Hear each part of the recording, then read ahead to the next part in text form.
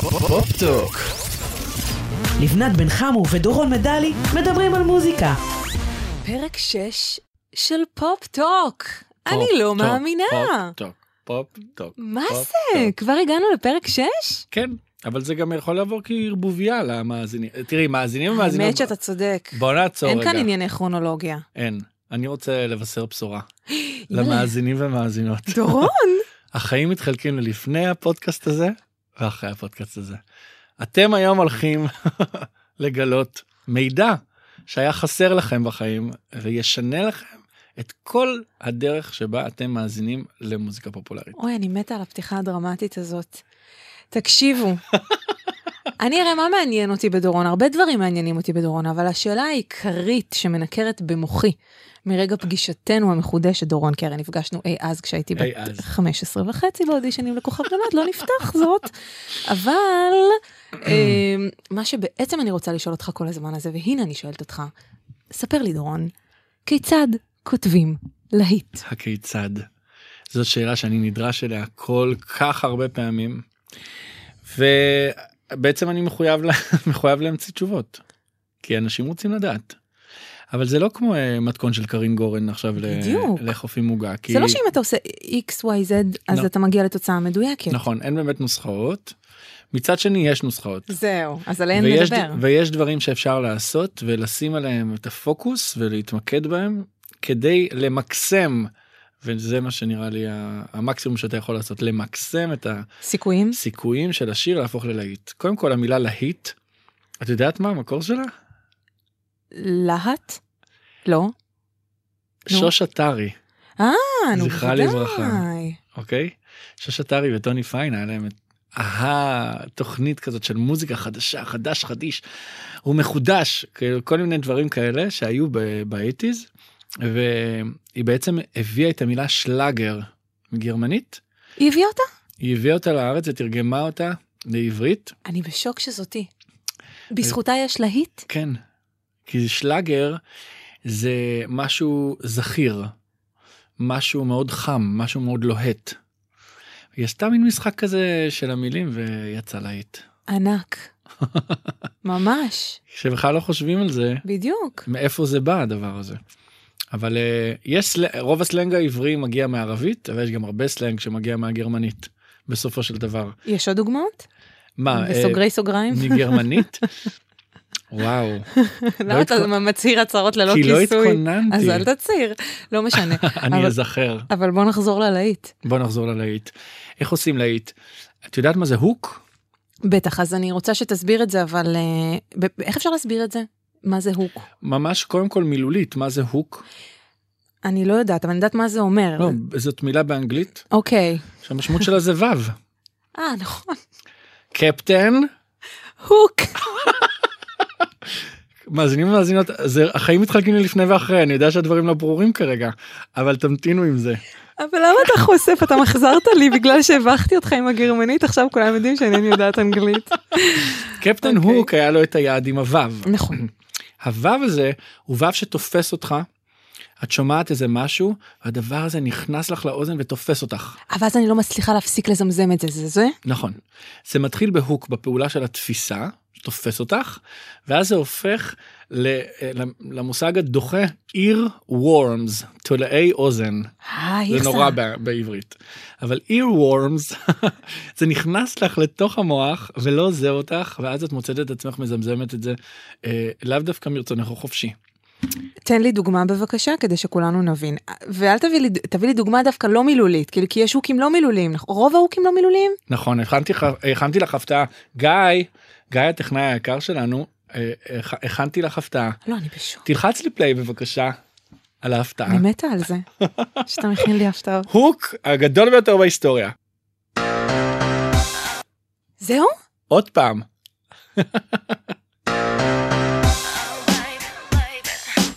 אומייגאד. מה זה הדבר הזה? פום. זה ההוק? או בייבי בייבי. או השילוב. קודם כל השיר הזה שאנחנו עוד נגיע אליו בהמשך האירוע הזה, זה אסופת הוקים מהגדולות בהיסטוריה. אבל הדוגמה הזאת של טאם טאם טאם, שכל אדם, לא משנה איפה הוא בעולם, סביר להניח שרוב בני האדם יודעים במה מדובר, וזה מדליק אותם. יפה, אתה תעשה להם כאילו מין משחק זיהוי כזה, תעשה להם טו-דו-דם, כולם ישירו לך. כולם. או בייבי בייבי. בדיוק. הם יענו על ההוק בהוק שבא מיד אחריו. וואי, זה מדהים, אני מתה על השיחה הזאת. אבל בגלל שביקשת הוק אינסטרומנטלי, שזו בקשה מאוד מאוד מאוד מעניינת, זאת הדוגמה בעיניי מהגדולות ביותר בהיסטוריה. טם טם טם. ומה נגיד הדוגמה המתבקשת, כאילו הוק מילולי? זה שבא מיד אחריו. או בייבי בייבי. כי זה או בייבי בייבי. את רוצה לשמוע ממש מתמטיקה מרתקת? ברור. יש טם טם טם, שזה תו אחד, צליל אחד, ואז פעמיים הצליל השני. נכון. זה לא 3 צלילים, זה 2 צלילים. הראשון מנוגן פעם אחת, והשני מנוגן פעמיים. טם טם טם. ומה בא אחרי זה, במילים? או בייבי בייבי. שזה בדיוק אותו דבר. מילה ראשונה אחת, מילה שנייה פעמיים. עד כדי כך משחקים בתת מודע. הפה שלי פתוח, אתם לא רואים. אבל שהפודקאסט לא מצולם, כי הפה פה שלי בלעד פתוח. ואני אכבד אותך במתקים שהבנו. אבל זה דבר מדהים. זה שאנחנו גם ספיצ'לס, זה אומר שהדבר הזה עובד על אזורים אחרים במוח. בדיוק, בטוח מישהו עשה את ההקשרים האלה, על איזה אזורים זה עובד, נכון? יש מחקרים שלמים על הדברים האלה, איך זה מפעיל אותך, ומה זה מעורר בך, כי הרי בסופו של דבר גם הטם טם טם הזה, מאיר בך את כל הזיכרונות שיש לך, שלך משתתה עם חברות שלך, למשמע הצלילים האלה, כשהם רק יצאו. טוב, זה אבל לגבי כל שיר, נגיד נכון, שיר שיצא והוא הצליח, ואיפה אני הייתי בתקופה שהשיר הזה הצליח. כל שיר הוא זיכרון בלתי נמנע. נכון, נמנע. הוא בלתי נמנע הזיכרון, כל שיר הוא זיכרון בלתי נמנע. זאת אומרת, אין לך בכלל שליטה על הדבר הזה, זה מפעיל בנו משהו.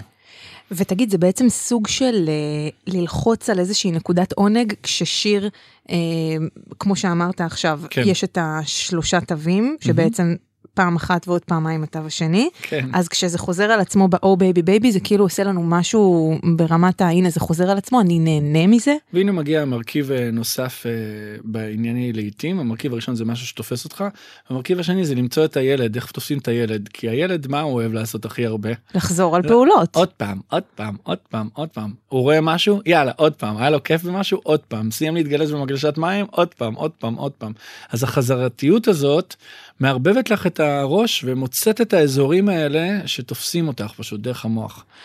עכשיו אני רוצה לשאול אותך, איך זה יכול להיות ואיך זה מסתדר עם העובדה שבשירים בשנים האחרונות, שהם שירים קצרים ברובם, 2.5-3 דקות, כל 20-30 שניות נכנס מהלך אחר לשיר. אז איפה הסיפור הזה שאתה מדבר עליו, שחוזרים על עצמנו כדי למשוך את האנשים? קודם כל זה מרתק, כי אני חושב שבשנים האחרונות האנושות עוברת טרנספורמציה. כל הזמן אתה חייב לשנות. כל הזמן.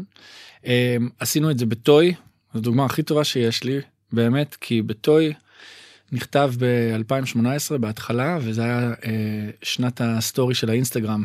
הסטורי הוא כל 15 שניות עובר, ובטוי כל 15 שניות משהו אחר קורה. בכל 15 שניות יש תפנית בעלילה בטוי. מדעית כאילו. ממש, כל 15 גג 20 שניות. יש תפנית בעלילה. תשמעו את טוי ותבינו איך כל רגע משתנה, גם הדמות של נטה משתנה. ואתם, כשישבתם על זה באולפן, אתה וסתיו, הכל היה מכוון. אני כבר אומר שסתיו ואני, המוח שלנו כבר מהונדס ככה, הבנתי. שזה יהיה הקפסולות של היצירות המיוחדות שיש לנו, אז יש לנו את הפרק הזה, את הפרק הזה, ואם חסר משהו, לפני הפזמון למשל, היה חסר איזה משהו. כי ההתחלה של טוי היא מאוד בלגניסטית וראפרית כזאת ורגעי, ויש שם הרבה מאוד את כל הבלגנים שנטה עושה עם הפה שלה. ואז יש את הפזמון, I'm not your toy, שאלות תשובות, שזה גם משהו שתופס אותך. נכון. אני אומר, I'm not your toy, אני מפעיל אותך כמו בקלאב מד ליד הבריכה, ואת עונה לי, not your toy. אבל רגע לפני זה, אני הרגשתי שהיה חסר משהו מהאזורים השלאגרים, כי אנחנו באירופה, וכל אירופה הלבנה, שנשלטת על ידי גרמניה, שבדיה, סקנדינביה, אנגליה, הם כולם מאוד מאוד אוהבים איזה שלאגר קלישאתי אפילו, משהו קיצ'י. ושם נכנס הקטע של Wonder Woman, don't you ever forget, כאילו שיר של דיבה. נכון, פתאום זה נכנס לשיר כזה, ובעצם אין קשר הכרחי. אין שום קשר בכלל, אבל התפירה היא כזאת, זאת המלאכה האמיתית, התפירה בין החלקים. אז... אני מוקסמת. אבל את כן שואלת על חזרתיות, אז אני כן אתן דוגמה מיטוי. יש בכל מיני עניינים של שאלות תשובות, למשל, אמנתי אותו ואת עונה, וגם בסוף יש את החלק שנטע שרה, Look at me, I'm a beautiful creature, I don't care about your modern time preacher. מה זה המשפט הזה? זה מההתחלה. זה המשפט הראשון של השיר. פשוט שינינו אותו קצת במנגינה, והוא עבר לסוף גם. אתה אומר שגם כשקופצים מדבר לדבר כל 15 שניות, עדיין צריך לרפרר למה ששמענו לפני דקה. נכון. לצורך העניין. זאת אומרת, נכון. חייב ליצור הקשרים בתוך השיר, חזרות בתוך השיר. כי לפעמים הבלגן ירחיק את המאזין. זהו, כי אז זה כבר ממש סלט. אבל זה האזור שהגענו אליו עכשיו, בשנים האחרונות. נכון, בוא נחזור עוד. בואי נחזור להתחלה, שאלת איך עושים להיט, היינו בהוק, בוו שתופס אותך, במשהו שמייצר, עכשיו זה כאילו נשמע נורא קל, אבל אין משימה קשה מזה. לייצר את הדבר הזה שיתפוס, מאיפה אנחנו יודעים גם, את צריכה לעשות קבוצות ניסוי. זה ממש ניסוי, איך אנחנו יודעים שמה שהמצאנו הוא יעבוד על המאזין? אינטואיציה? אינטואיציה וגם להתייחס לעצמנו היוצרים כמאזינים מן המניין, האם זה תופס אותנו? צריך לעזוב את השיר רגע ולחזור עליו למחרת או שבוע אחרי זה ולדעת אם זה תופס, אם אנחנו מציעים את עצמנו מזמזמים את הדבר, יש מצב שזה עובד. הבנתי, וגם יכול מאוד להועיל אם יש לך איזה קבוצת ניסוי כזאת, בני 4-5, כי שאתה יכול להשמיע להם את השיר. גם בני 20-30, זה גם טוב. אז יש את זה, יש את ההוק, יש את העניין של האירוורמס, התולעי מוח האלה שנכנסים דרך האוזן ומשתלטים. יש את העניין של החזרתיות, אוקיי? אני חושב שלפני הכל צריך שיהיה משהו להגיד, מקורי, משהו שהוא מעניין, איזה כותרת, איזה נושא, משהו שהמקוריות היא האלוהות, מה שנקרא, שלא נאמר לפני זה. כן, אני מבינה מה שאתה אומר. היינו ב-Hit Me Baby One More Time, לשיר קוראים Hit Me Baby One More Time. אין עוד אחד כזה. לגמרי, כותרת. כן. אבל אני רוצה רגע לשאול אותך לגבי ענייני הכותרת, אני מנסה עכשיו לחשוב על דוגמאות, כי בשנים האחרונות במוזיקה הישראלית, אני ממש מרגישה את החשיבה הזאת, שצריך את האיחוד, צריך את הכותרת, לפעמים זה יוצא מה זה פתט, דורון. נכון. לפעמים זה ממש מרגיש את ישיבת הצוות של הכותבים, שישבו שם, תביא לי איזה מילה, נכון. עזוב את הפאוט של נועה קירל, במקרה הזה זה הצליח, כן. אבל תביא לי איזה מילה שוואלה, תיזכר, שתתקע לאנשים בראש. כן. לפעמים יוצאים מזה דברים לא משהו.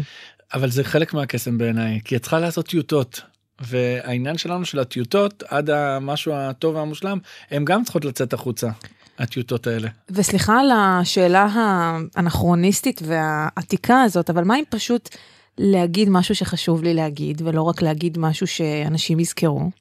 אבל את עושה את זה בצורה של שיר, בסופו של דבר, המבנה הזה של שיר, הוא מבנה מיוחד, זאת אומרת, זה לא רק משהו של מוזיקה פופולרית, גם ביאליק שכתבת כן לציפור, אז, וגם לא זכיתי באור מן ההפקר, אז יש שם משפטים שאת אומרת, וואלה, זה המשפט החזק, זה משהו שעוד לא נאמר, זה ציטוט. אז אתה אומר לי בעצם לבנת תפרידי, זה לא שאני מבקש ממך לא להיות עמוקה, ולא להגיד את מה שיש לך בתוך ליבך, אבל תחשבי על הצורה שאת אומרת את זה. זאת משימה אומנותית מרתקת, למצוא מה להגיד. זאת אומרת, זה לא אומר שאם אני חושבת על הוקים, או על כותרות זכירות, או על מילים שיפעילו לי את התאים במוח ואת כל הקסמים, זה לא אומר שאני רק משחקת את המשחק, והעיסוק שלי הוא בהכרח רק חיצוני, ואני לא באמת אומנית אמיתית. מושלם. דרך השאלה הזאת ששאלת עכשיו, אנחנו מגיעים, למה אני מתייחס ברצינות כזאת תאומית, ויודע כל כך הרבה על מוזיקה שהיא כביכול נתפסת כשטותית, וכזאת של ריקודים, של מקלחת, וזה לא. יש בזה עומק מאוד גדול, יש בזה מחקר אמיתי, ויש בזה עבודה רצינית של אנשים הכי מקצוענים שיש. הם פשוט צריכים לעבור איזה סף מסוים, ולכבוש משהו, להגיע לאיזשהו הישג, שאי אפשר להתעלם ממנו. יותר. ואז את מתחילה להתייחס אליהם ברצינות, כי הם לא השאירו לך ברירה. לגמרי, וואו. לא השאירו לך ברירה. אני חוויתי את זה מאוד לאורך הקריירה שלי. נגיד עם עומר אדם, זה בדיוק הסיפור. זה מבן אדם שלא מתייחסים אליו, ואפילו בזים לו, ואף זמר לא מוכן לשיר איתו, מאחורי הקלעים, אף זמר לא מוכן. מה, באמת? בוודאי, מה זאת אומרת? מי זה הילד הארס הזה? מבית דגן, עם הקול של עופר לוי. זה תגובות שאי אפשר לתאר אותם. ועד עומר אדם, את הסוף של הסיפור אנחנו מכירים. בהחלט. את ההתחלה שלו נורא קל לשכוח. אותו כנ"ל סיפור שלי של האירוויזיון. נורא אוהבים לזלזל בדבר הזה, עד שאנחנו מביאים ניצחון שהוא מטלטל פה את כולם, ואז את אומרת, וואלה, זה דבר מדהים. ואת נזכרת שהיו עוד כמה כאלה מטעם ישראל. לגמרי. אני רוצה שנייה לשאול אותך, אני עדיין בענייני ההוקים, כי יש פעמים שאני מרגישה שהוק מוזיקלי, לאו דווקא הוק מילולי, מעורר אצלי רגש מאוד מאוד חזק, ואני אומרת, רגע, לבנת, אבל זה רק מוזיקה, זאת אומרת, זה אפילו לא המילה שתרגש אותך או הטקסט. למשל, בשיר של אבא,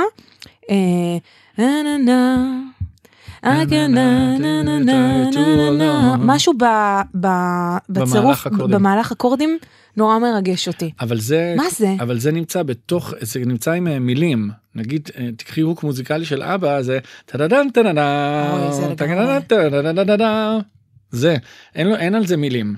אבל הוא כל כך מעורר לקום לרקוד. או יש את טאונאו, שגם ברי סחרוף יש לו פתיחה ממש דומה של שיר. את יודעת, אני חושב על זה שאני אצטרך לשיר הרבה מאוד בפודקאסט הזה. אנחנו נשמח דורון. כי אנחנו בלי מוזיקה. בכיף. לערוך את המוזיקה לתוך לא, זה בלתי אפשרי, יש פה מיליארד רפרנסים, זה לא... בדיוק, אז אני אשתדל לשיר דברים מוכרים. אבל המוזיקה היא הדבר המעורר, מה זאת אומרת? היא הדבר המעורר. המילים מצטרפות אליה, אבל בסופו של דבר, הנה ההוק הגדול ביותר בהיסטוריה. עזבי רגע, אמרתי על בריטני ספירס, למרות זה כמעט אותו דבר. את מוכנה לזה? נו. טה-טה-טה-טם. טה-טה-טה-טם. זה? יש פה פסנתר, כמעט קמתי לנגן לך את זה. טה-טה-טה-טם. בטהובן חמישית. 100 שנים הדבר הזה קיים, ואת יודעת מה הוא עושה. טה-טה-טה-טה. כל הגוף נדרך. מיד. חבל שאין מצלמה. שנינו הסתקפנו עם פרצוף רציני כזה. נכון. זה הוק, זה דבר שתופס אותך ועבוד לך, לכי תשתחררי ממנו. וואי, זה דבר נשגב בעיניי. זה נפלאות המוח, זה מה שלומדים אגב, כשלומדים מוזיקולוגיה באוניברסיטאות, ממש לומדים את מדעי המוח והמתמטיקה של מהלכי אקורדים שמייצרים לך הרגשה של מתח, מהלכי אקורדים שמייצרים לך הרגשה של נעים, כל מיני מנגינות, יש נגיד את טה-נה-נה-נה, טה-טה-טה-טה, טה-נה-נה-נה-נה-נה-נה, את ישר מחייכת. נכון, זה מבינגו. אתה זוכר את המשחק מחשב הזה? קוראים לזה דסטינג, העוקץ. לא חסר דוגמאות, הפנתר הוורוד, טאדם, טאדם, טאדם, טאדם, טאדם.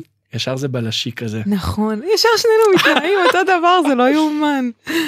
זהו, אז איך עושים להיט? אנחנו עוברים מהוק להוק להוק, אין סוף דוגמאות לדבר הזה. אוקיי. לחפש, כי בסופו של דבר, כשאתה שואל את עצמך, למה אני מזמזם את השיר הזה, אלוהים ישמור? למה? את יודעת כמה פעמים קיללו אותי, אנשים בפרטים, בהודעות פרטיות, למה אני צריך את זה בחיים? למה אני צריך לשיר לעצמי כל כך הרבה פעמים את אותו הדבר? אז רגע, יש לנו הוק, ויש לנו איזושהי מילה זכירה, או איזשהו צירוף מילים. כן. יש גם חזרתיות. יש מקוריות, מקוריות. הרבה מאוד מקוריות כדי לבלוט. בסופו של דבר אתה מתחרה בקזינו מאוד גדול עם הרבה מאוד שחקנים, ואתה רוצה להתבלט. מה עם מבצע? אז המבצע זה בדיוק העניין, הדרך להתבלט. המבצע יכול להיות הדבר הכי בולט שיש, אבל אם השיר לא תומך את אישיותו, או לא מגדיר את אישיותו, למשל בריטני ספירס, אוקיי? היא נולדה לעולם דרך מועדון דיסני, מועדון הילדים של דיסני, היו שם המון אנשים מפורסמים. קריסטינה אגילרה, ג'סטין טימברלייק. ישמור אותו האל כמובן. אליל. בדיוק. אז הם יצאו כולם נורא חמודים ותמימים, בהמשך יש לנו גם את דמי לובטו ואצלינה גומז, כולם נורא מתוקים, אבל אז צריך לייצר להם אישיות. והם לאו דווקא יכולים לייצר אישיות שהם בני 15-16. אז לוקחים אותם מנהלים חכמים, ומצמידים להם את תופרי האישיות. ותופרי האישיות מגיעים דרך Baby One More Time. זה הסינגל הראשון של בריטני ספירס, וזה מכניס אותה לעד, להיסטוריה של המוזיקה. מכיוון שנרוץ כמה עשרות שנים קדימה, עדיין הדבר הזה של הטם, טם, טם, אני מאמר שיהיה מאוד מאוד חזק, ויהיה מאוד זכיר. ואני לא יודע אם קריסטינה אגילרה תצליח לשרוד את הדבר הזה. כי הסינגל הראשון שלה, את זוכרת, את יודעת מה הוא היה? Come on over, או שזה לא היה זה? ג'יני אין הבטל? בדיוק, ג'יני אין הבטל. זה לא הוק? זה שיר מושלם. גם ג'יני אין הבטל והכל וזה, אבל האימפקט, הרי הייתה פה תחרות ירדנה אופרה. בהחלט. האימפקט, בריטני קריסטינה, יש פה... כאילו בגלל מכת המחץ שבפתיחה, שנתנה בריטני, אין עליה. קריסטינה לנצח תסתרך מאחוריה, זה מה שאתה אומר? נכון. אבל היום אנחנו יודעים איפה בריטני נשמה. זה אבל בדברי הימים אחר. של ההיסטוריה, זה בכלל השוואה מסוג אחר. אבל בדיוק, זה עניינים של אישיות לא, והתחרפנות כללית נכון. מתהילה. אנחנו ננסה להתעסק רק במוזיקה, בתכלס. אז רגע, אני רוצה לשאול אותך בהקשר של המבצע. כן. האם ככותב להיטים, אתה יכול לפספס להיט ענק בגלל שליהקת אותו לבן אדם הלא נכון? בוודאי. ואם יש שמירה והשגחה עליונה, ויש, ההשגחה הזאת דואגת שהשיר הנכון יגיע לבן אדם הנכון. אני רוצה בבקשה שתיתן לי דוגמה, אני יודעת שזה קשה, אז לא מכאן, אולי משהו מחול. שיר שיכול היה להיות להיט ענק ופשוט מישהו לא נכון ביצע אותו, או ההפך, שיר שהיה אמור להיות של מישהו אחד, ויש בטח לסיה כמה דוגמאות כאלה, נכון? קודם כל מה שמדהים בסיה זה שהיא באמת כתבה המון לאחרים, ואז היא הוציאה את האלבום שלה של כל השירים שאף אחד לא לקח. מדובר בלהיטי ענק. של להיטי ענק שכנראה רק היא יכלה לשיר אותם, זאת אומרת כי זה שירים נגיד I'm alive, אוקיי? שזה שיר שהיה אמור להיות של אדל.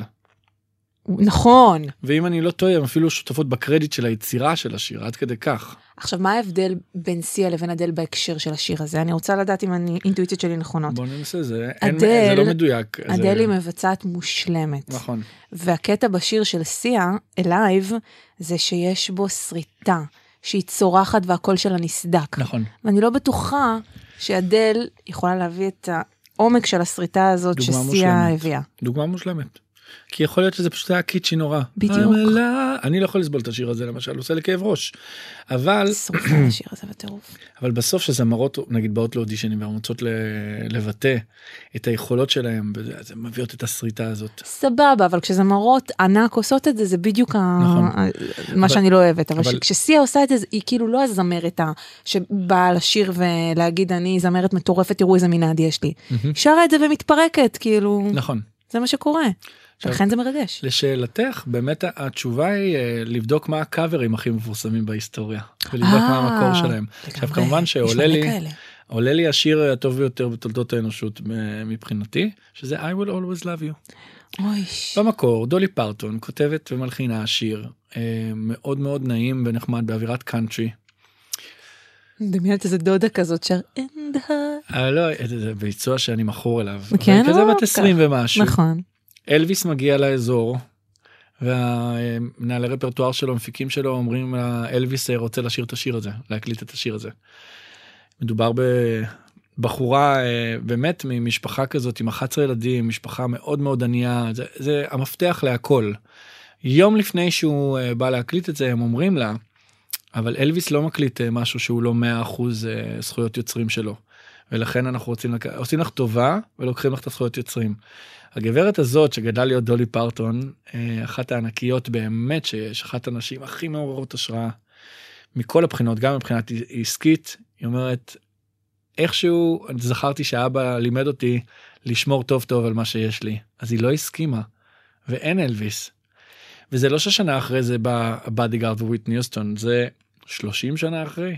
וואו! מגיע רעיון של קווין קוסטנר בכלל, שמשחק עם וויטני יוסטון בשומר הראש, הם הקליטו שיר אחד, והוא אומר, זה לא כל כך מעניין, אולי נעשה, יש איזה שיר כזה ישן של דולי פרטון, מצלצלים עליה, ויאללה, ועושים, The rest is history, זה אחת ההקלטות הגדולות ביותר והמיוחדות ביותר בהיסטוריה, להתחיל שיר רדיו בהקפלה, בלי ליווי בכלל. מה, זה היה חדשני דאז? מאוד, מאוד, מאוד, זה אימור מאוד מאוד גדול. ומה עם הברייק הזה? הכל. הברייק, יש דבר כזה ברייק כהוק, נכון? בוודאי. שהיינו בכוכב נולד, היינו עושים ברייק ניצנים. בטח. הנה, זה משהו שאי אפשר להתעלם ממנו. נכון. אז זה הכל מעורבב כזה. אז הנה סיפור מדהים. בצבא הכי חזק שבעולם, שיר עם מימון גמר כוכב נולד אחד. ים של דמעות. ים של דמעות. נר על החלון, לא חסר. עכשיו... נה נה נה נה נה נה נה. זה גם ליין חדש מוזיקלי שהוספתם לנר על החלון. נכון. וזה הוק רציני? טוב, הבטחתי בהתחלה שהפודקאסט באמת מחלק את החיים ללפני ואחרי. אז הגיע הזמן לחשוף את מה ששינה לי את החיים. וזו ההיכרות שלי עם המדינה, הממלכה, יש לומר, השבדית. יש לי עוד הפתעה. שרופה! נמצא איתנו על הקו, מלך שוודיה. Hello, His Majesty קרל גוסטב. לבנת, לא באמת מלך שוודיה. לא, חשבתי שיש מישהו שמתחזה למלך שוודיה. לא, איך מתחזים למלך שוודיה? לא יודעת, אולי איזה תביא לי את מגניב ניקי. שיש להם מלך. בואו נדבר על שוודיה. מה שאתם לא יודעים, מאזינים ומאזינות, אולי שמעתם שבועה. אבל נגיד, לבנת תספר שעד לפני כמה ימים, היה לך איזה מושג קל, אבל לא היה לך מושג עד כמה. ממש לא. קודם כל, אתה באת אליי עם הרעיון הזה, בוא נעשה פרק על שוודיה. אני חשבתי לעצמי, מה יש לו? על מה נדבר? על איקאה? לא, אמרתי, אבל זה דורון. הוא עושה כמה דברים יפים בתרבות הישראלית, סבבה, בוא נראה מה יש לו להגיד. ואז אתה שולח לי את המסמך המטורף ששלחת לי. רגע, לפניו, מה ידעת על שוודיה? אני לא הולכת לדבר על המסמך. מה ידעת על שוודיה? בוא נתחיל בשאלה הזאת. מה ידענו על שוודיה? על אבא, להקת אבא. ידעתי שיש פה אומה שמייצרת מתוכה אנשים שיודעים לכתוב להיטים, זה כן, לגמרי. מה למשל? זאת אומרת, את יודעת את זה ככללי או את יודעת עם דוגמאות? אני יודעת אבא, אני יודעת שיש את הקרדיגנס שאני מאוד מאוד מאוד אוהבת, אבל זה לא כל כך באזורים של אבא. I will never know, 'cause you will never show. מושלמים. אוקיי, זה לא אבא, אבל גם שם יש משהו מאוד קליט. נכון, מאוד בלונדיני. מאוד, נינה פרסון, סולנית הקרדיגנס שאני מאוד אוהבת.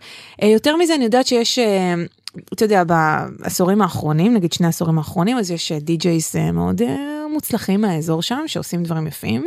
אביצ'י. עליו השלום. עליו השלום. סווידיש האוס מאפיה. בדיוק, אבל כדי להבין את ההיקף של הדברים שיצאו משם, זה הייתי צריכה אותך. אוקיי. מאיפה הכל מתחיל? אני מנסה להבין מה נקודת המוצא שלי, מאיפה הבנתי שיש פה סוד בעולם שנקרא שוודיה, כי הם לא ישראלים, הם לא מנפנפים בדגל וצועדים אנחנו ואנחנו ואנחנו. הם נטולי אגו ברמות שזה השיעור הכי מאלף שיש בעולם באמת. אתה ביקרת שם? הייתי שם 3 פעמים, רק כדי ללכת ללמוד מה הולך שם. ביוזמתי הפרטית. לאן הלכת כדי ללמוד? מאיפה הגעתי בכלל לדבר הזה? כמובן דרך האירוויזיון. אוקיי? אני ביליתי באירוויזיון 6 פעמים. ב-2008 הייתי עם בועז מעודה במאי שלו, היינו בסרביה. ב-2010 הייתי עם אראל סקאט באוסלו, נורווגיה. בפעמיים האלה אני מתחיל להבין שיש משחק לא פייר. ישראל כל פעם נורא מתאמצת ומנסה לעשות דברים, זה לא עובד כל כך. ואני מסתכל בגרין רום, בשולחנות של מדינות אחרות, ואני רואה אנשים שלא נראים, לא מטורקיה ולא מאזרבייג'אן, ולא מאלבניה ולא מיוון ולא מקפריסין. כולם נראים שבדים. אני שואל, והם שבדים. מה אתה עושה פה? אני כתבתי את השיר הזה. מה אתה עושה פה? אני הפקתי את השיר הזה. מה אתה עושה פה? אני הזמר ליווי בשיר הזה, אני הרקדנית בשיר הזה, אני הבמאי של השיר הזה. מלא. שבדים. אני אומר, אוקיי, מה הולך פה? אני מבין שהקדם אירוויזיון השבדי הוא התוכנית הגדולה ביותר שיש בשוודיה, חודשיים שלמים של מסע, שמטיילים בכל שוודיה עם מופעים חיים, כל שיר שם בקדם אירוויזיון, שם בכיס הקטן את רוב המתמודדים באירוויזיון. עד כדי כך. מה הולך פה? אני מתחיל להיחשף לדבר הזה. ואז אני נזכר שיש להקה שנקראת אבא. אוקיי? שאי אפשר לשכוח את הדבר הזה, אבל אולי לפעמים צריך לחבר את זה עד הסוף, מה המשמעות שהם לא אמריקאים, וגם לא בריטים. זאת להקת הפופ הגדולה ביותר בתולדות המאה ה-20 אחרי הביטלס, בסופו של דבר, מבחינת הצלחה. הייתה קיימת עשור, ובשישי לרביעי 1974, הם עולים על הבמה של האירוויזיון, מחופשים בדמויות של נפוליאון, המנצח מחופש ממש לנפוליאון, להקת כברת שלנו מייצגת את ישראל ונתתי לה חיי. זאת הפעם השנייה בסך הכל שישראל משתתפת באירוויזיון. יוני רכטר על התזמורת וששת האחרים נמצאים על הבמה. שיר מספר 6. שיר מספר 8, עוד להקה צעירה ואנונימית לחלוטין. תחשבי איזו הגבלה זה. זה ממש אותו הדבר. 2 להקות משתי מדינות. אגב, אנחנו מספר אוכלוסייה דומה. 8-9 מיליון. גודל השטח השוודי הוא כגודל, לא נצליח להבין אף פעם, מדינה עצומה בשטח שלו, אבל 9 מיליון אזרחים, אנחנו גם באזור הזה. להקה שוודית, Waterloo, I was defeated, you won the war. מה יש לכם? אתם לא מצרפת, מה אתם שרים על נפוליאון? ושרים על קרב, שנקרא ווטרלו, קרב מאוד מפורסם, אבל מי שלא מכיר, איך זה ושיר פופ ואירוויזיון זוכים בענק, והופכים להיות להקת, ב10 שנים של קריירה בסך הכל, זה כלום, מה זה 10 שנים של קריירה? 10 שנים הם כובשים את כל העולם. יש להם משהו במנגינה ובסאונד, ובמשחק הזה של הקולות בין הגברים לנשים, שני זוג, יש הרבה פלפל, יש פה שני זוגות נשואים, אוקיי? בני וביון, אנה פריד ואגנטה, זה שני זוגות שהם נשואים, ביחד חבורה נורא מגניבה, לבושים הכי בסטייל, מסתובבים בכל העולם, ישר ארצות הברית מאמצת אותם, שזה דבר שלא קורה. מהר, ישר היפנים מאמצים אותם, כי הם נראים להם הדבר הכי מגניב שיש, וזהו, ויש לך את כל, you got the whole world in your hands. כל העולם. אבל אם אני נכנסת רגע לרזולוציות יותר מדויקות לגבי מבנה השירים. זה סיפור מרתק. את השירים כתבו שני הבחורים, בני וביון, אוקיי? הם כתבו את כל... אנשים לא היו מעורבות בתהליך היצירה? בכלל לא. אבל הביצוע של אנשים הוא הדבר. אבל ההפקה המוזיקלית הייתה, כל הנגנים היו ביחד, והיה שם מפיק מוזיקלי, והחליטו על סאונדים מעניינים, לעומת המוזיקה האמריקאית, שהייתה כזה מאוד סביב הגוספל והמוזיקה השחורה והמוטאון, המון ברסים והמון בסים מגניבים מהאזורים השחורים של המוזיקה, השפיע מאוד, עד הרוק אנד רול של אלוויס, כל הדברים האלה, זה היה המון in your face, וכאן בפופ השוודי של להקת אבא, מה שבולט לך זה הסינתסייזרים האלה, המנגינות המיוחדות האלה של האורגן. נכון, יש אורגן בגדול. זה התחלת האורגנים בעצם, זה הפסנתרים, הפנדרים, הרוד, כל אלה. והווקלים, יש שם הרבה מאוד עבודה מאוד מיוחדת. עם כל א', כל ב', כל ג'. המון. מלא. סופר, צ'ופר. לגמרי. כל מיני כאלה. זאת אומרת, הרבה יותר עדין, נכון? זה מה שאתה מתכוון? הכל נורא נעים, נורא חמוד. ונורא תופס לך את האוזן כמו שיר ילדים. ממא מיה, here I go again, my. כן. זה לא משנה על מה השיר. אפשר לשים את המילים רגע בצד, מבחינת משמעויות. יש גם שטויות בשירים האלה, אבל זה לא מעניין אף אחד, כי זה נעשה ברצינות תהומית עם חיוך תהומי. אוקיי? המוזיקה הזאת מתחילה להשתלט על העולם, והיא תופסת, היא עושה את העבודה. עשור לפני זה, כמובן הביטלס מנהלים את העולם, כן? עדיין בשנות ה-70 הביטלס מנהלים את העולם, אבל הערבוביה הזאת מאפשרת שתי להקות שמשתלטות ככה על העולם מבחינת מוזיקה. עכשיו משהו על השבדים, הם מאוד מאוד אוהבים רול מודלס. בילבי שוודית. נכון, בילבי שוודית. בטח. היה להם טניסאי מאוד מפורסם, גם שכחתי את שמו, אולי ביון, גם משהו כזה, שבשנות ה-70 היה ככה מהטניסאים הגדולים בעולם, כל הילדים הלכו ללמוד טניס. להקת אבא זוכה באירוויזיון, יאללה, מתחיל העניין סביב המוזיקה. שאני שואל את עצמי, איך יכול להיות שיש כל כך הרבה שוודים שכותבים שירים? איך יכול להיות שזה קורה? זאת אומרת, גם היום בתעשיית המוזיקה העולמית, מאחורי הקלעים אתה תמצא הרבה אנשים שהם משוודיה, זה מה שאתה אומר? אני מנסה לא להגיע להיום, כי יש לפנינו עוד את הדרך, אבל אני שואל את השאלה, כי היום באמת כל הפופ העולמי מנוהל על ידי שוודים. מה, באמת? כן. מהקיי-פופ, שגם שם יש שוודים, ועד לוס אנג'לס, לאן שאת לא הולכת. נזכיר את שמו של מקס מרטין לפני שנדבר עליו, כי חייבים. יש אדם שהוא אחראי באמת, הוא והצוות שלו. אז תכף נגיע אליו ונרחיב והכל. אבל מה שאתה אומר זה, אוקיי, הצליח לנו עם אבא ובאירוויזיון, ומשם כבר אנחנו נתמקצע על זה, אנחנו נעוף על זה, וזה ממש מגיל קטן מבחינת החינוך. נכון. משנות ה-40 בשבדיה מונהג חוק חינוך חינם כמובן, שזה קיים בהרבה מאוד מדינות, אבל יש את עניין בתי הספר למוזיקה.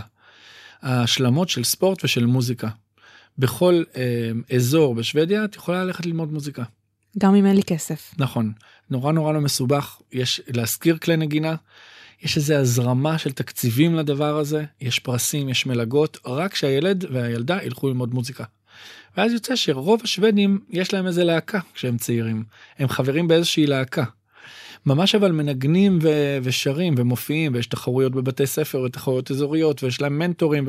תרבות שלמה. תרבות שלמה סביב המוזיקה, ואז יש את להקת אבא שבנו טיים הופכת להיות להקה עולמית, אז זאת אומרת, וואלה, יש פה ענף יצוא חדש, אפשר להתחיל לעשות מוזיקה ולגדול, כי מוזיקה שוודית, מה נעשה איתה מחוץ לגבולות שוודיה? אין מה לעשות איתה. ואז את שואלת עוד שאלה, איך יעלה לדעת שהם כל כך טובים באנגלית? נכון. מה זה? הם גם באירופה, ואירופה לא אוהבת אנגלית. אז מה התשובה על כך? אני גם, זו שאלה שאלתי, ומסתבר ש89% מהם דוברי אנגלית פרפקט. כי כנראה יש משהו במדינה הזאת. קודם כל יש שותפות עתיקת יומין של הנורדים שהגיעו לצפון לפני שהיבשות נפרדו וכל מיני כאלה. אז קנדה וצפון אמריקה וארצות הברית ושוודיה הם באיזה קו... הבנתי, ובטח גם יש קשרי מסחר ועסקים. בוא נגיד שזה הכי קל לטוס מסטוקהולם לניו יורק, מה שנקרא, אוקיי, או לקנדה. זה קו קצר בין היבשות, מבחינה גיאוגרפית, מבחינת שאיפה שהמדינה ממוקמת. אז אם אתה רוצה לצאת, אתה חייב לדעת את האנגלית, והאנגלית שם היא שפה שנייה, אמיתית אבל שפה שנייה. הם יודעים פרפקט אנגלית, אבל אנגלית מגניבה אירופאית, לא כאילו הסלנג עכשיו. ואז שכותבים את השיר Hit me baby one more time, הכוונה היה תתקשר אליי עוד פעם, מתוק. וזה לא hit me, כאילו, כן. תרביץ לי עוד פעם או כאלה. אני רוצה רגע, דורון, לפני שאנחנו מתקדמים הלאה למה שקורה אחרי אבא, בא לך לקחת איזה שיר שהוא מקרה מבחן של אבא ולנתח לי אותו רגע? להסביר לי את המהלכים שלו? אוי, זה שירים יפים, יש להם אלוהים. קח אחד שנוגע בלבך. אני יכולה להגיד לך שאני נורא אוהבת את SOS, מה שבא לך. אבל...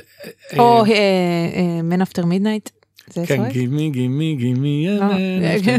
אבל נראה לי בשביל המאזינים הכי קל זה מממיה. יאללה. אוקיי? תסביר לי למה זה עובד. קודם כל יש את הפתיחה שהיא כמו טיקטוק. אליסה בארץ הפלאות כזה.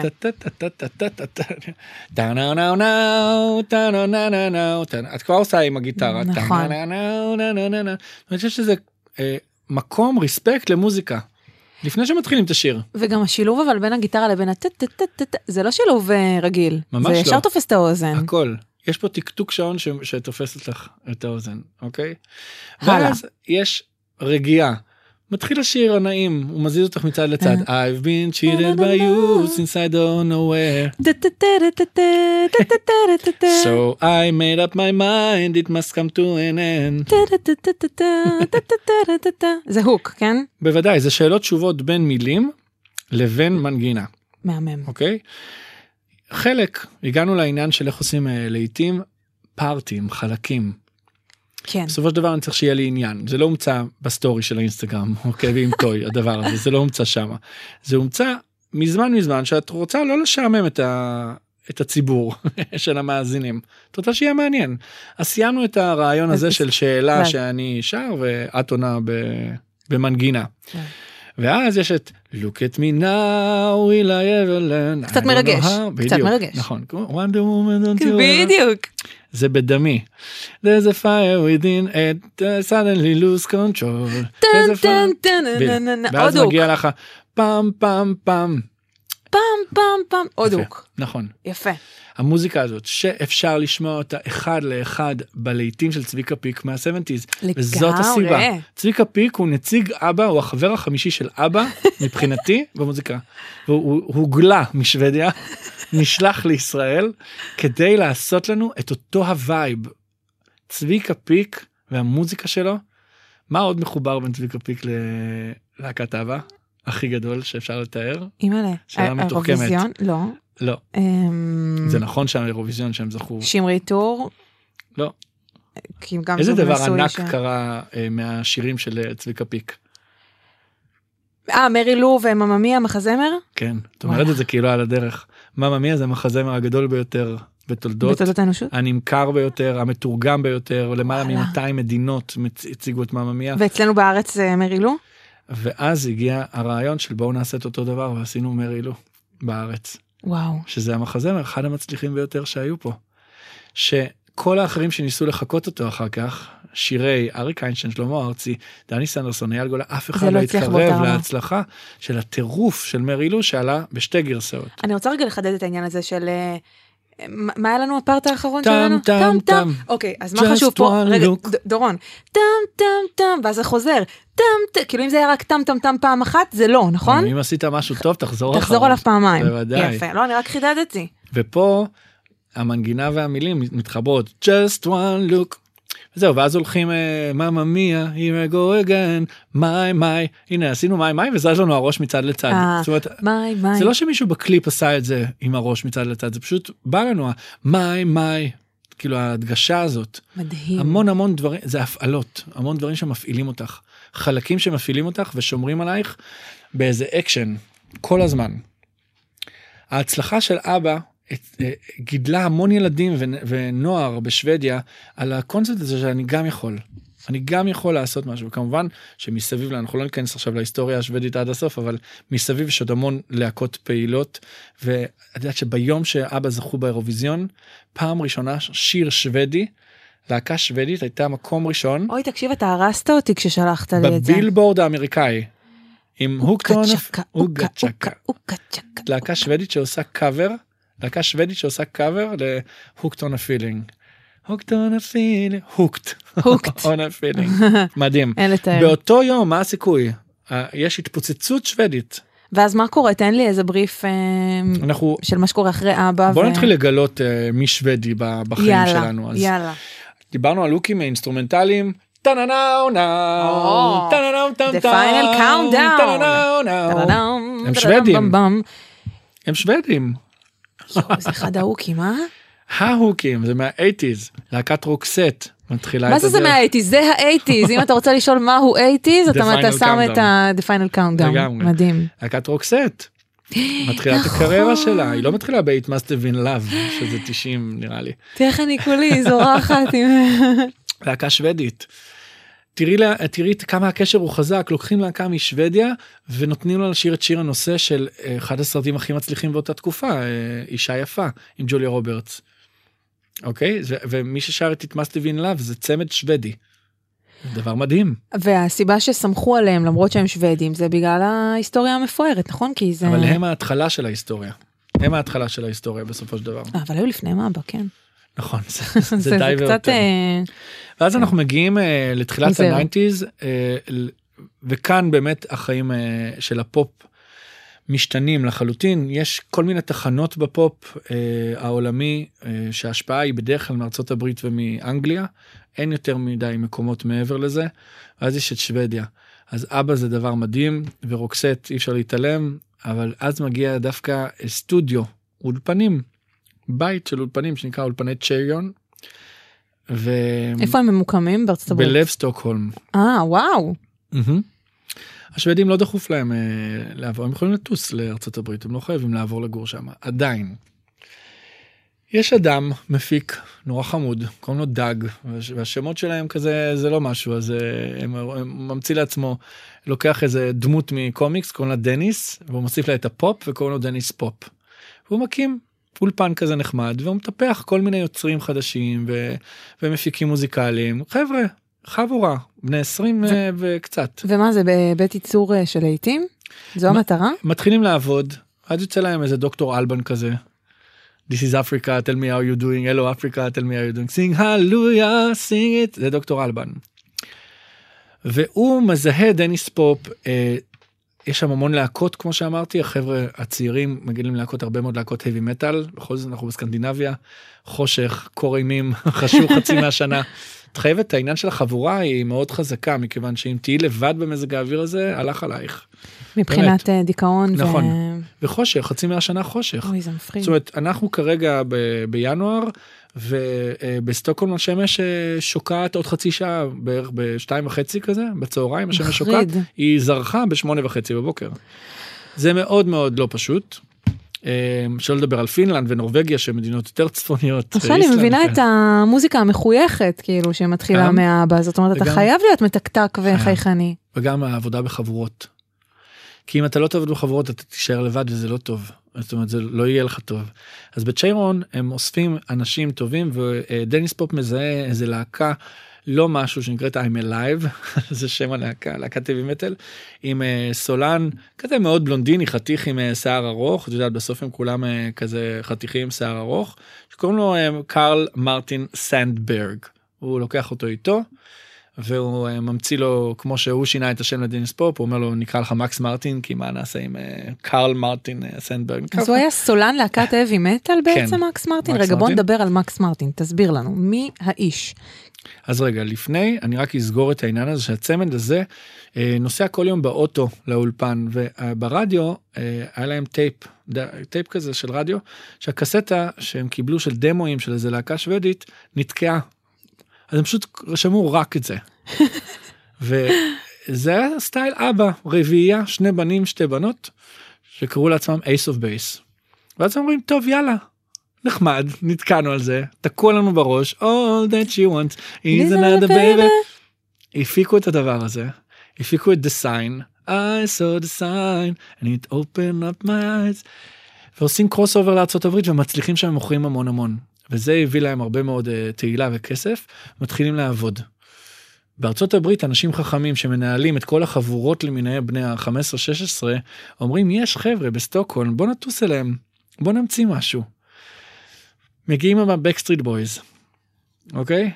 Quit playing games with my heart. זה שיר יפה של ה-Backstreet Boys, אני שרופה לשיר הזה. זה למטיבי לכת, זה למי שמכיר לפני. זה לא בדיוק, זה לא הלהיטים הכי גדולים בדיוק. אוקיי? I'm on everybody, we've got it going on for years. משהו כזה מלוכלך, מתקתק ביחד, שאם את חושבת על זה, זה מאוד לא אמריקאי. הם סופר אמריקאים, אבל המנגינות האלה, זה לא כזה אמריקאי. מה, זה לא אמריקאי? אני כבר התרגלתי לחשוב על זה אמריקאי. כי זה מה שמכרו לנו שזה אמריקה. אבל אמריקה היא, המוזיקה שם טיפה יותר מתוחכמת. התולעים השתלטו לי על האוזן, זהו. בויז, במקביל, יש הרי את הדרמה הגדולה, מנהלים בחשאי להקה מתחרה, אותו מנהל בחשאי להקה מתחרה שנקראת NSYNC. אותו מנהל, את יודעת אותו? זאת המנהל? אני לא יודעת את זה. כן, טוב, זה פודקאסט אחר לגמרי. דילגת על טייק דאט, אבל... לא, אבל הם בריטים. הם בריטים, הבנתי. אנחנו מדברים רק על ארצות הברית עכשיו, והקשר שלהם עם שבדיה. האנגלים לא צריכים עזרה, בינתיים. למה הוא עשה את זה? למה הוא הלך על שתי להקות בוז? בוז. ולהקת בנות סוליד הרמוני. בטח, לא שרדו כל כך. I'll be there for you, I swear. מאוד מאוד מאוד כיפי כזה של שלאגרים נחמדים כאלה. כל הדבר הזה קורה באמצע שנות ה-90, ואז מגיעה הילדה מהדיסני קלאב, ואז ממציאים את ה-Turn now now, oh baby baby, ובאמת מתחיל עידן חדש בעולם. ובדיוק ברגע הזה, דניס פופ עצמו חוטף סרטן קשה, בגיל 35 הולך לעולמו, באמת מהרגע להרגע, הלם. מה שנקרא. אבל השאיר אחריו הרבה... השאיר אחריו לגאסי, אמיתי, השאיר אחריו פרסים, פרס דניס פופ שהוא ענק גם לאביצ'י וגם לסווידיש האוס אוף מאפיה, מאוד מאוד מגדלים שם את היוצרים ומעניקים מלגות ופרסים, זה טרנד שוודי שמאוד עוזר, גם מקס מרטין עצמו זה מאוד עוזר, ואז יש חבורה שלמה של אנשים סופר מוכשרים שנשארו בלי אבא. אוקיי, יש שם גם את מקס מרטין, גם את רמי יעקב, גם הם איזו חבורה כזאת של 5-6 מאוד מאוד מפורסמים. ואז מקס מרטין הופך להיות האבא? הם מחליטים, קודם כל אין דבר כזה שאחד יהיה. הוא יהיה הפרצוף, אבל זה מאוד לא שוודי שיש אחד. השבדיה אומרת, יאללה, בואו נהיה ביחד. אז זה קריסטיאן לונדין ורמי יעקב ואנדריאס קרלסון. הם עושים את הכל ביחד, זה לא מילים ולחן הפקה מוזיקלית בין אדם אחד, זה חבורה. ואז עכשיו אתה אומר לי, כל אלה שרוצים לעיתים מהחבר'ה האלה, פשוט עולים על טיסה? ובאים לסטוקהולם. זה הדיבור בארצות הברית. הבנתי. ומה שקורה מאותו הרגע, זה שמקס מרטין, עכשיו נגיע רגע לסוף, מקס מרטין היום, אחרי... פול מקארטני וג'ון לנון, הוא היוצר המועטר ביותר, מעוטר, זוכה הפרסים הגדול ביותר, 23 שירים במקום הראשון בבילבורד האמריקאי, הוא המפיק המוזיקלי המעוטר ביותר ומבחינת הישגים אחרי ג'ורג' מרטין של הביטלס, זאת אומרת יש את הביטלס, יש את מקס מרטין ואת הצוות שלו. הצוות שלו מורכב מאנשים שוודים לאורך השנים, שזזים משוודיה מתישהו ועוברים ללוס אנג'לס, כי כבר אי אפשר יותר, חייבים לעבור לצד האמריקאי, ומאותו הרגע, כמות הלהיטים, זה מדובר במאות להיטים. אז זהו, אתה שלחת לי פלייליסט של להיטיו של מקס מרטין, מדובר ב100 שירים פלוס, שכל אחד מהם הוא להיט מטורף, בוא נמנה קצת. אוקיי, It's my life, זה מתחיל כזה משם, בון ג'ובי. שזה כאילו סי-הסים. That's the way it is, של סלין דיון. אז כן, כזה. עכשיו, בוא נזכיר רגע עוד פעם את הבקסטריט, את NSYNC ואת בריטני, אוקיי? הבקסטריט זה I want it that way, everybody, yeah. All you people, don't you see, can't you see? נכון. Show me the meaning of being lonely. זה שיר שהם כתבו על דניס פופ, זה שיר פרידה ממנו. בקסטריט הבנו, NSYNC, אוקיי? יש שם It's gonna be me, ביי ביי ביי, הכל שוודי, הכל. בריטני, hit me baby, sometimes I run, sometimes I hide, crazy, I just can't see. עכשיו, זה הולכים איתה עכשיו 20-30 שנה קדימה, אוקיי? כי גם של בריטני זה גם הם. זאת אומרת, אנחנו 20 שנה אחרי זה. מלא, מלא, מלא, מלא שירים. הם בונים גם את קייטי פרי, נכון? בדיוק. מקס עובר לארצות הברית, מסתובב לו בניו יורק, מחפש השראה חדשה, מחפש לשבור את הג'אנר הזה של המוזיקה קצת מתחתית, כל מה ששרתי עד עכשיו, יש משהו מאוד מתחתי. בתחילת שנות ה-2000, עולם חדש, בואו נראה מה עושים, הוא מוצא את דוקטור לוק, מפיק מוזיקלי ויוצר אדיר, אמריקאי, והם פשוט בונים ביחד את הקריירה. קודם כל זה מתחיל מקלי קלרקסון. Since you've been gone. זוכה באמריקן איידול, הראשונה. נכון, הראשונה. ועוברים, הוא מצא אח תאום לענייני גיטרות חשמליות. בסוף הוא סולן להקת heavy metal.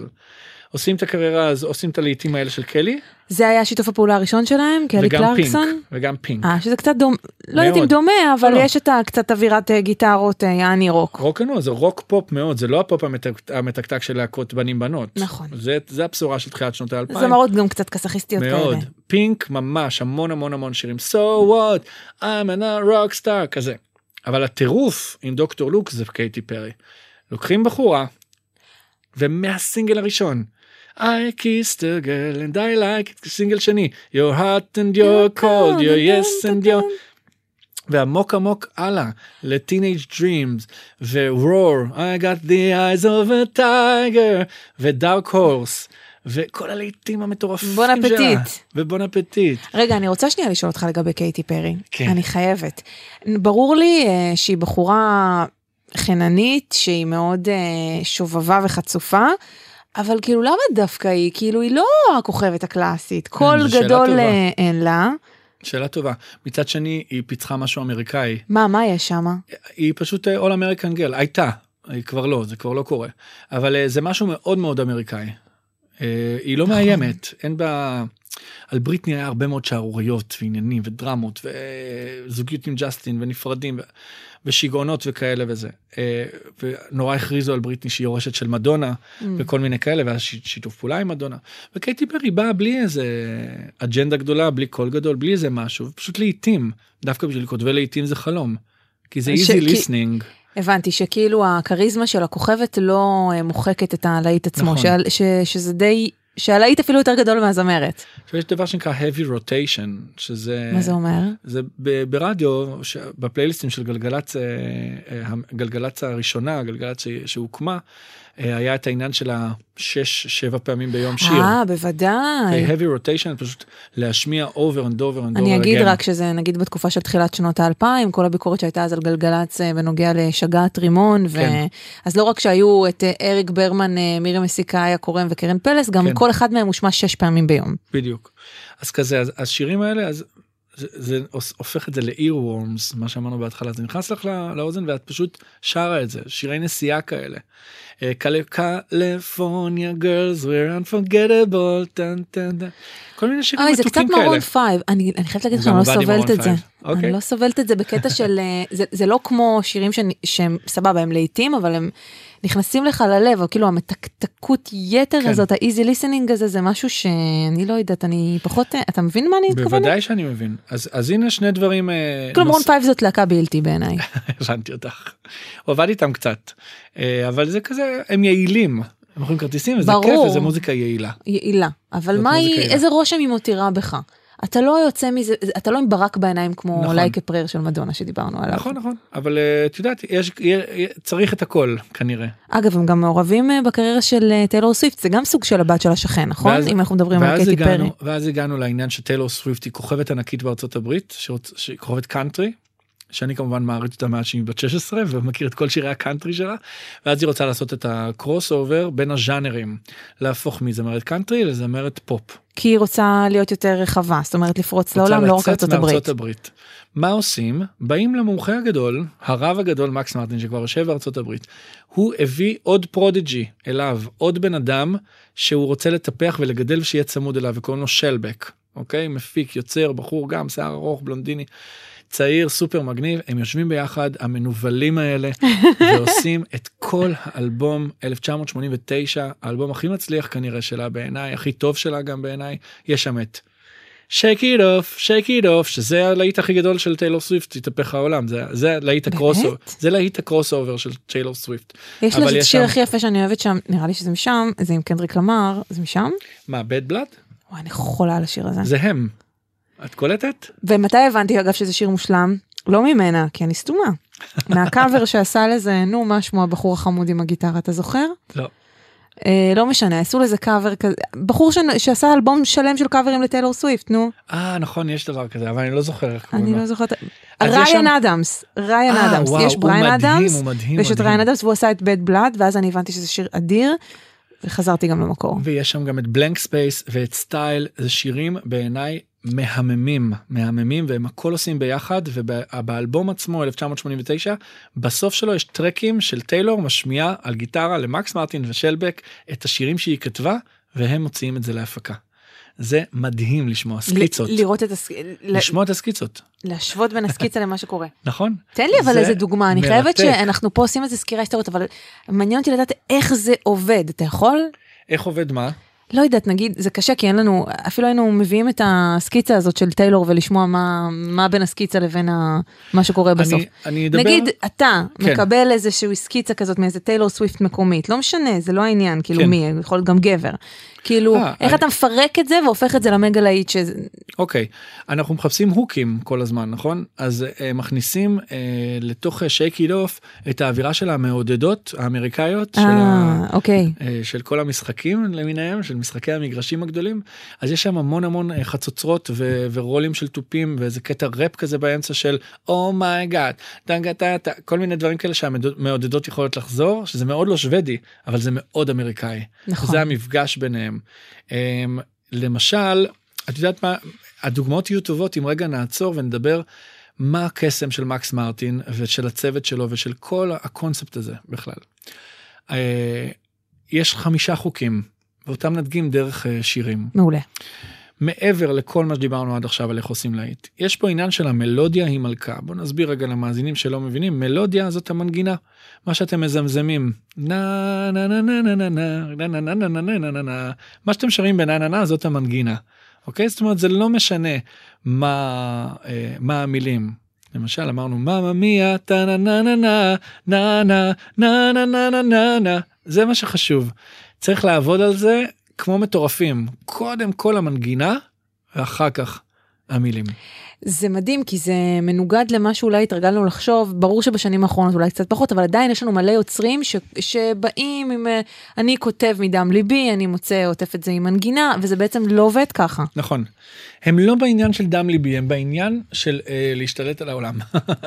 הם קצת יותר כלילים, קצת פחות דחוף להם להגיד דברים לעולם, ובהפוך על הפוך הם אומרים דברים הרבה יותר. מה הם אומרים? משל כולם. מה האמירה, דורון? זה משהו מאוד מאוד רומנטי וקלישאתי. תכנים כאלה שכולם צריכים בשביל איזה קלישאה כזאת. באמת, את צריכה משהו בידורי, את צריכה I want it that way. כל מיני שירי אהבה מתקתקים כאלה. אוקיי, לא שכנעת אותי, אבל בסדר. אני מסכים איתך, זה גם לא המטרה.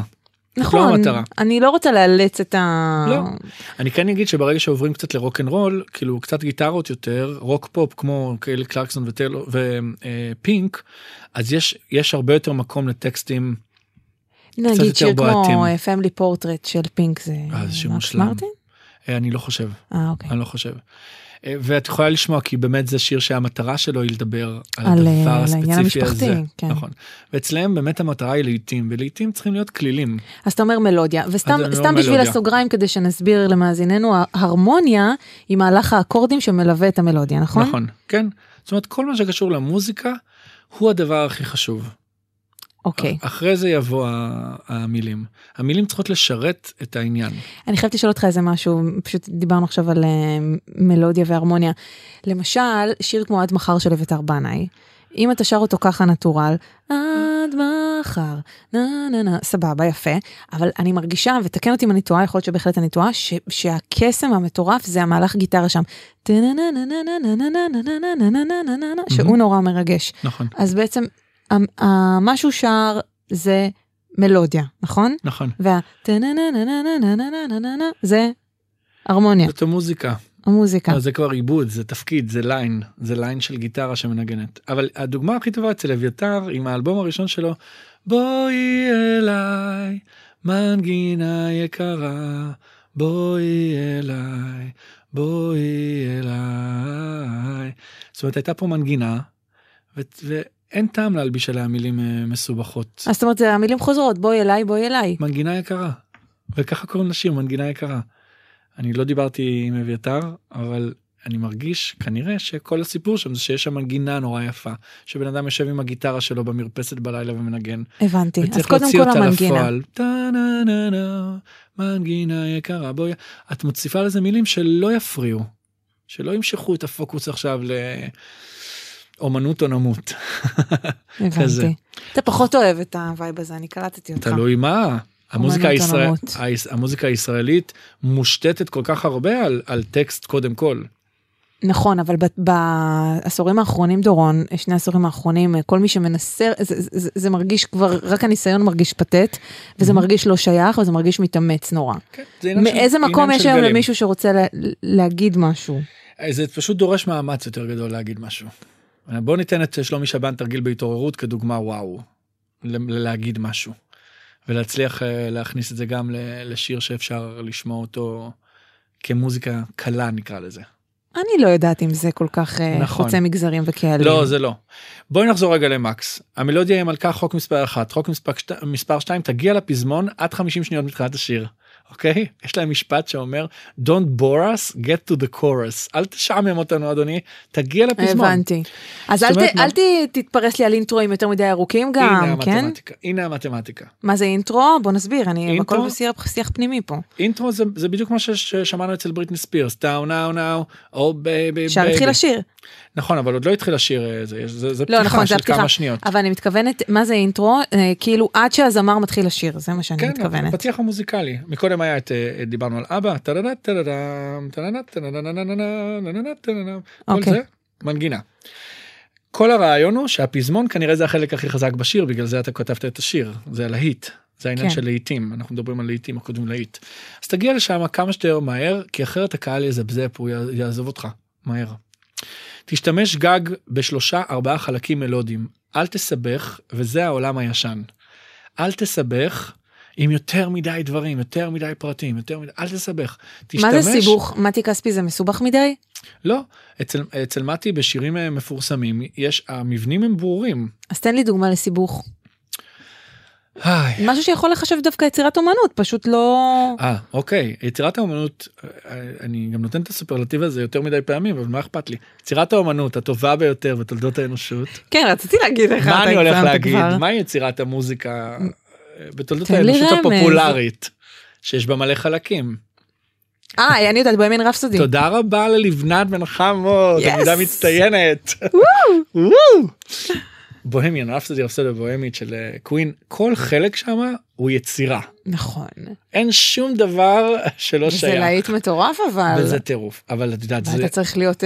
זה היה כנגד כל הסיכויים, הרי מי שראה את הסרט ומי שקרא וכזה. אף אחד לא הבין מה הם רוצים, זה אופרה בכלל, מי מוציא אורך כזה בכלל של שיר, זה לא... מה היה האורך של זה?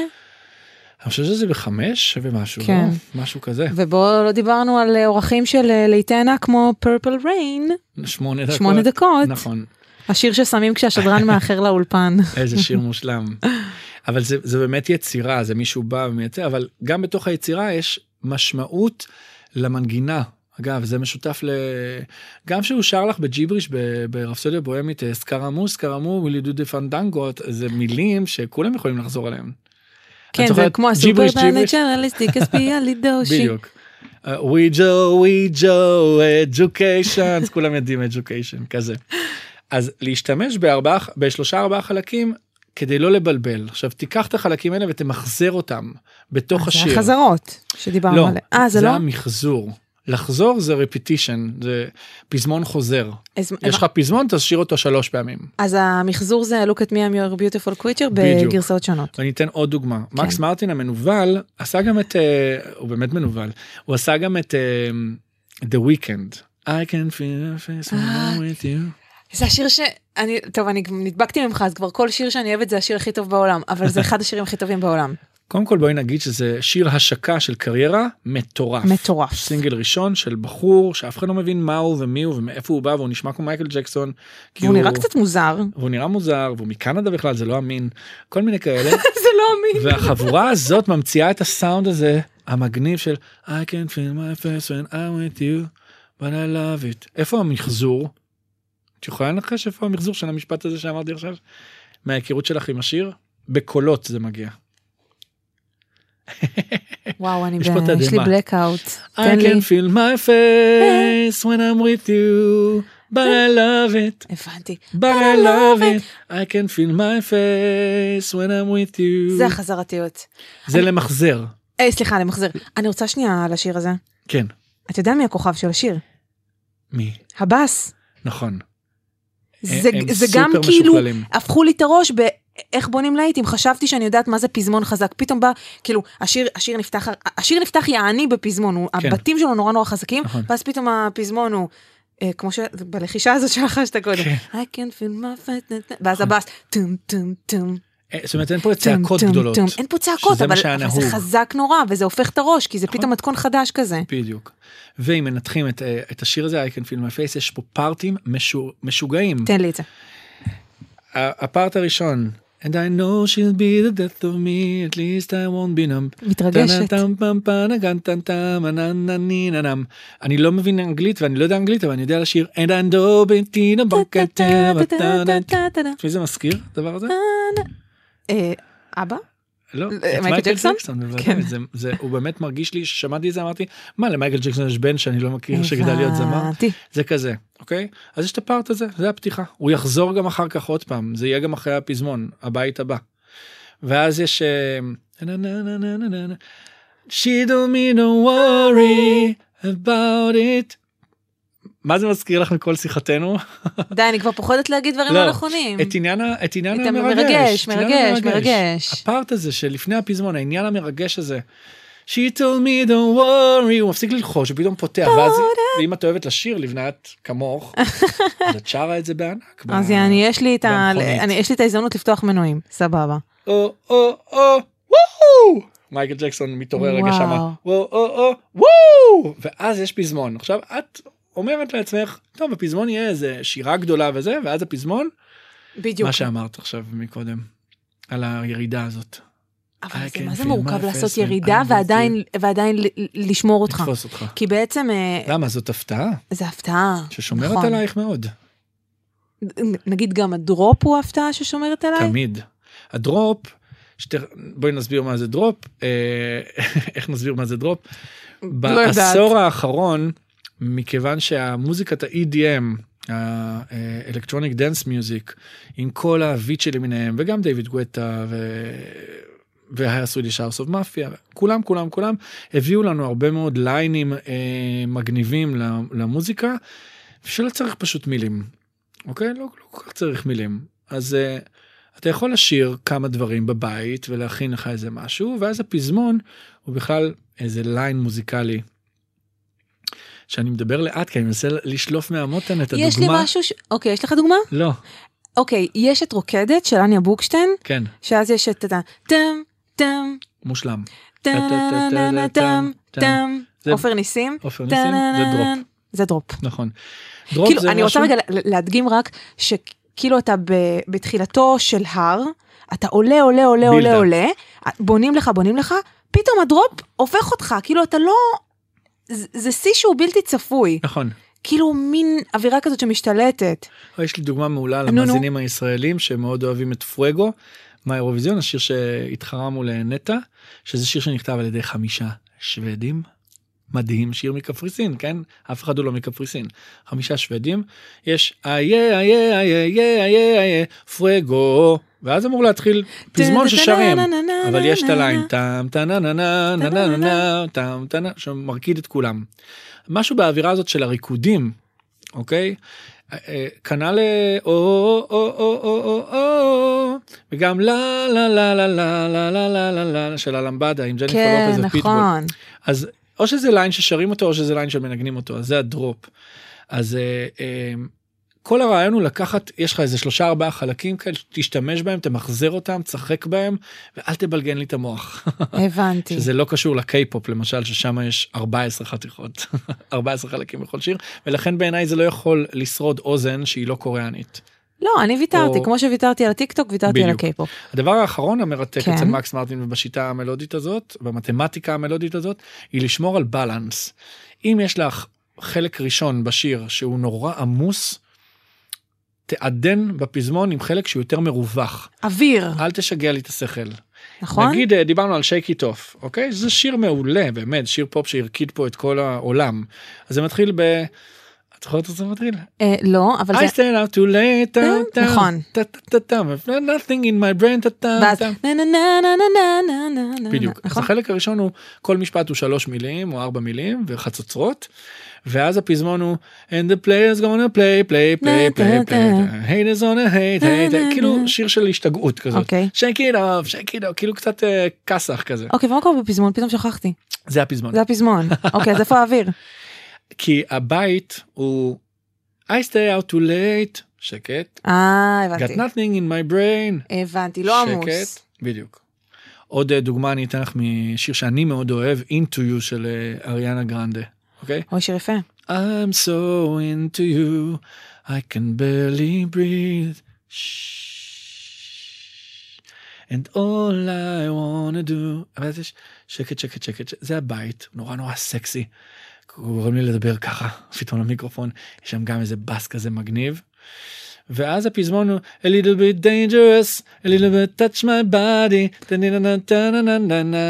מלא מלא מילים ומלא מלא אקשן. זה איזון, זה בלנס. מהמם. אלה החוקים שממש יכולים לחסור. תמנה לי אותם רגע אחד אחרי השני, כדי שנרענן את זיכרוננו. המלודיה היא מלכה. כן. חוק מספר 1. תגיע לפזמון עד 50 שניות מתחילת השיר. לא להתברבר.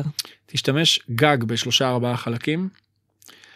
אם אתה יכול תמחזר אותם, יש זה הרבה, אפילו למחזר בין שירים. את יודעת, לבריטני יש את Stronger, ואז יש My loneliness ain't killing me no more, I'm stronger, שזה כולם מבינים מאיפה זה בא. והחוק האחרון זה לשמור על איזון. אם הבית מסובך, תעשה פזמון מרווח יותר מבחינת עומס של מילים. ועכשיו יאזינו לזה כל המוזיקאים שמרגישים שליחות בעצמותיהם, ויגידו מה זה כל האינדוס הזה. האינדוס הזה הוא אינדוס של להיטים. איפה הדבר הטבעי, איפה האותנטיות. תעשו מה שאתם רוצים, יש אנשים שהדבר הזה בא להם בטבעיות, אגב. זה מה שרציתי לשאול אותך, כי אמרת האקדמיה וזה, יש אנשים שזה זורם בעורקיהם גם אינטואיציה טבעית כזאת. גדולי המוזיקאים, מה זאת אומרת? זה גדולי המוזיקאים. מדהים. וגם בדברים מורכבים, כל הזמן יש לי את גבר הולך לאיבוד למשל בראש של שלמה ארצי, זה גם כותרת מטורפת, גם פתיח, אינטרו משוגע של משה לוי על הפסנתר, העיבוד המהמם הזה של הפתיחה, יצירה אמיתית של נגן הפסנתר, אז גבר הולך לאיבוד, ומילים מסובכות, אבל עדיין יש שם מנגינה, שיש אותה רק במקום אחד, וזה בשיר הזה, והיא מצליחה להיות בלתי נשכחת. באמת. ואחרי כל אלה, יצא לך מצב כזה שהיית בטוח שכל המרכיבים במתכון שלך נכונים ומדויקים, אפילו אל תגיד לי מה בדיוק. כן. למרות שאתה יכול להגיד, אתה לא איש של פוליטיקלי קורקט. בטח שיכול להגיד. אז יש דבר כזה שכאילו היית בטוח שאין, הכל עובד, הכל במקום, וטרח, לא קרה כלום. בוודאי, יש שיר שקוראים לו פרדייז, שכתבתי לעומר אדם, הוא באנגלית בכלל, חצי עברית, חצי אנגלית, בכל מיני ניסיונות כאלה שעשיתי בדרך לדברים יותר גדולים שהצליחו עם הערבוב שפות. דווקא בגרסות רמיקס כזה מאוד אוהבים, יש שם ליין, או מכירה. אז הליין הזה הוא מוכר, אבל השיר הוא לא קרא איתו שום דבר, ממש שום דבר. ובדיעבד אתה יכול להגיד למה לא קרא איתו שום דבר? יכול להיות שזה חוסר התאמה, יכול להיות שזה באמת רק משהו שרץ לי בראש בתור משהו מאוד פופולרי. אי אפשר לבדוק את זה כל כך עד שאת לא מעבירה את זה למקומות אחרים. אוקיי? נגיד אם זה היה קורה במדינה אחרת,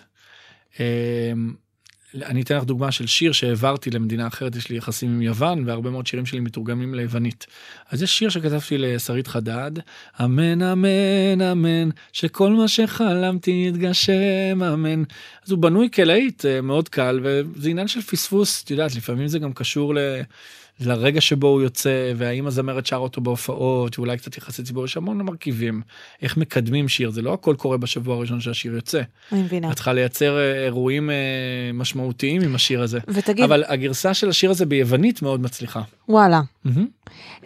שאלה אחרונה, האם אתה שם איזה גבול בנוגע לאנשים שאתה מתייעץ איתם כדי לבדוק האם הלהיט עובד? כי הרי אין לדבר סוף, כאילו... נכון.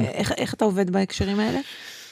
אני חושב שבמקרה הפרטי שלי, אני מאוד סומך על עצמי. על עצמך. מאוד, בגלל הידע, באמת מדובר פה בילד שגדל על אירוויזיון ופסטיגל.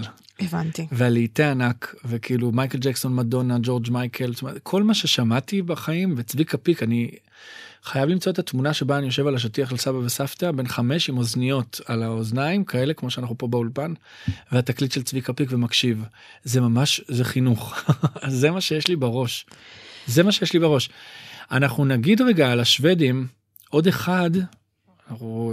אחד שלא הזכרנו אותו, וזה המפיק האדיר, רד וואן, אוקיי? שהוא בכלל מרוקאי, יליד מרוקו. די.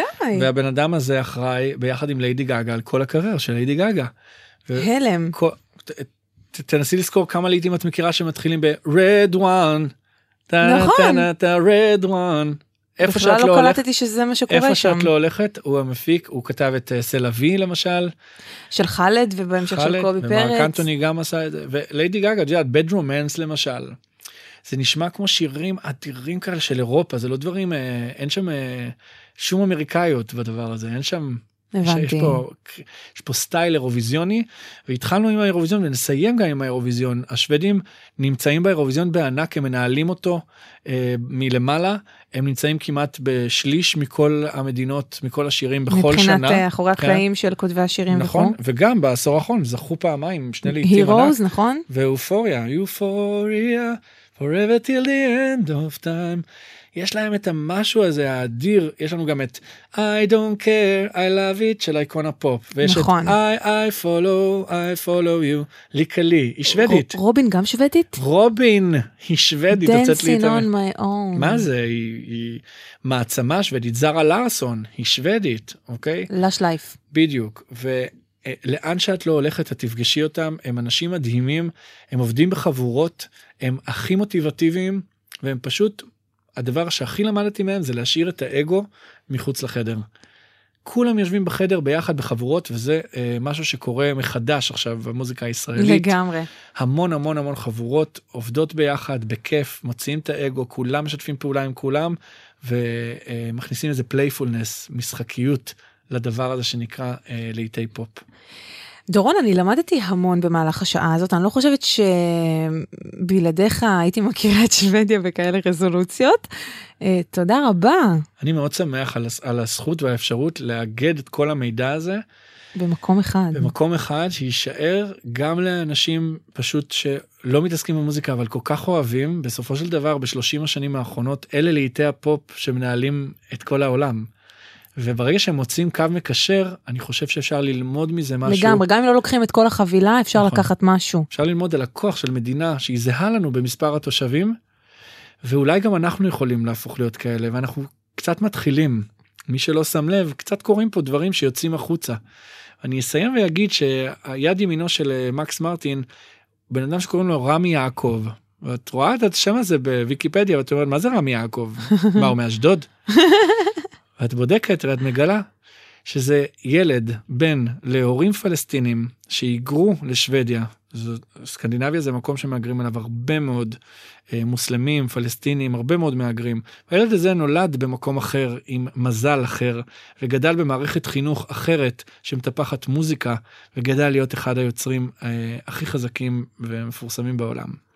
ואינשאללה שעוד הרבה ילדים יזכו להגשים את החלומות, ויהיה להם איזשהו מקום לבטא את הכישרון שלהם, ולא יסגרו אותם בתוך איזושהי קופסה שהונחה אז זה יפה לסיים ככה. מראש. לכו חפשו מקס מרטין היטס, אני הכנתי פלייליסט ספוטיפיי, אתם יכולים למצוא את זה לגמרי.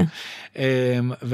והפופטוק הזה וכל שאר הפרקים שלנו והפרקים שיבואו נמצאים בכל מקום שאתם רק רוצים לגמרי. לשמוע. תודה רבה לשי לובטון המפיק שלנו, תודה לגיא סגי טכנאנו, דורון מדלי, חן. פופטוק. לבנת בן חמו ודורון מדלי מדברים על מוזיקה.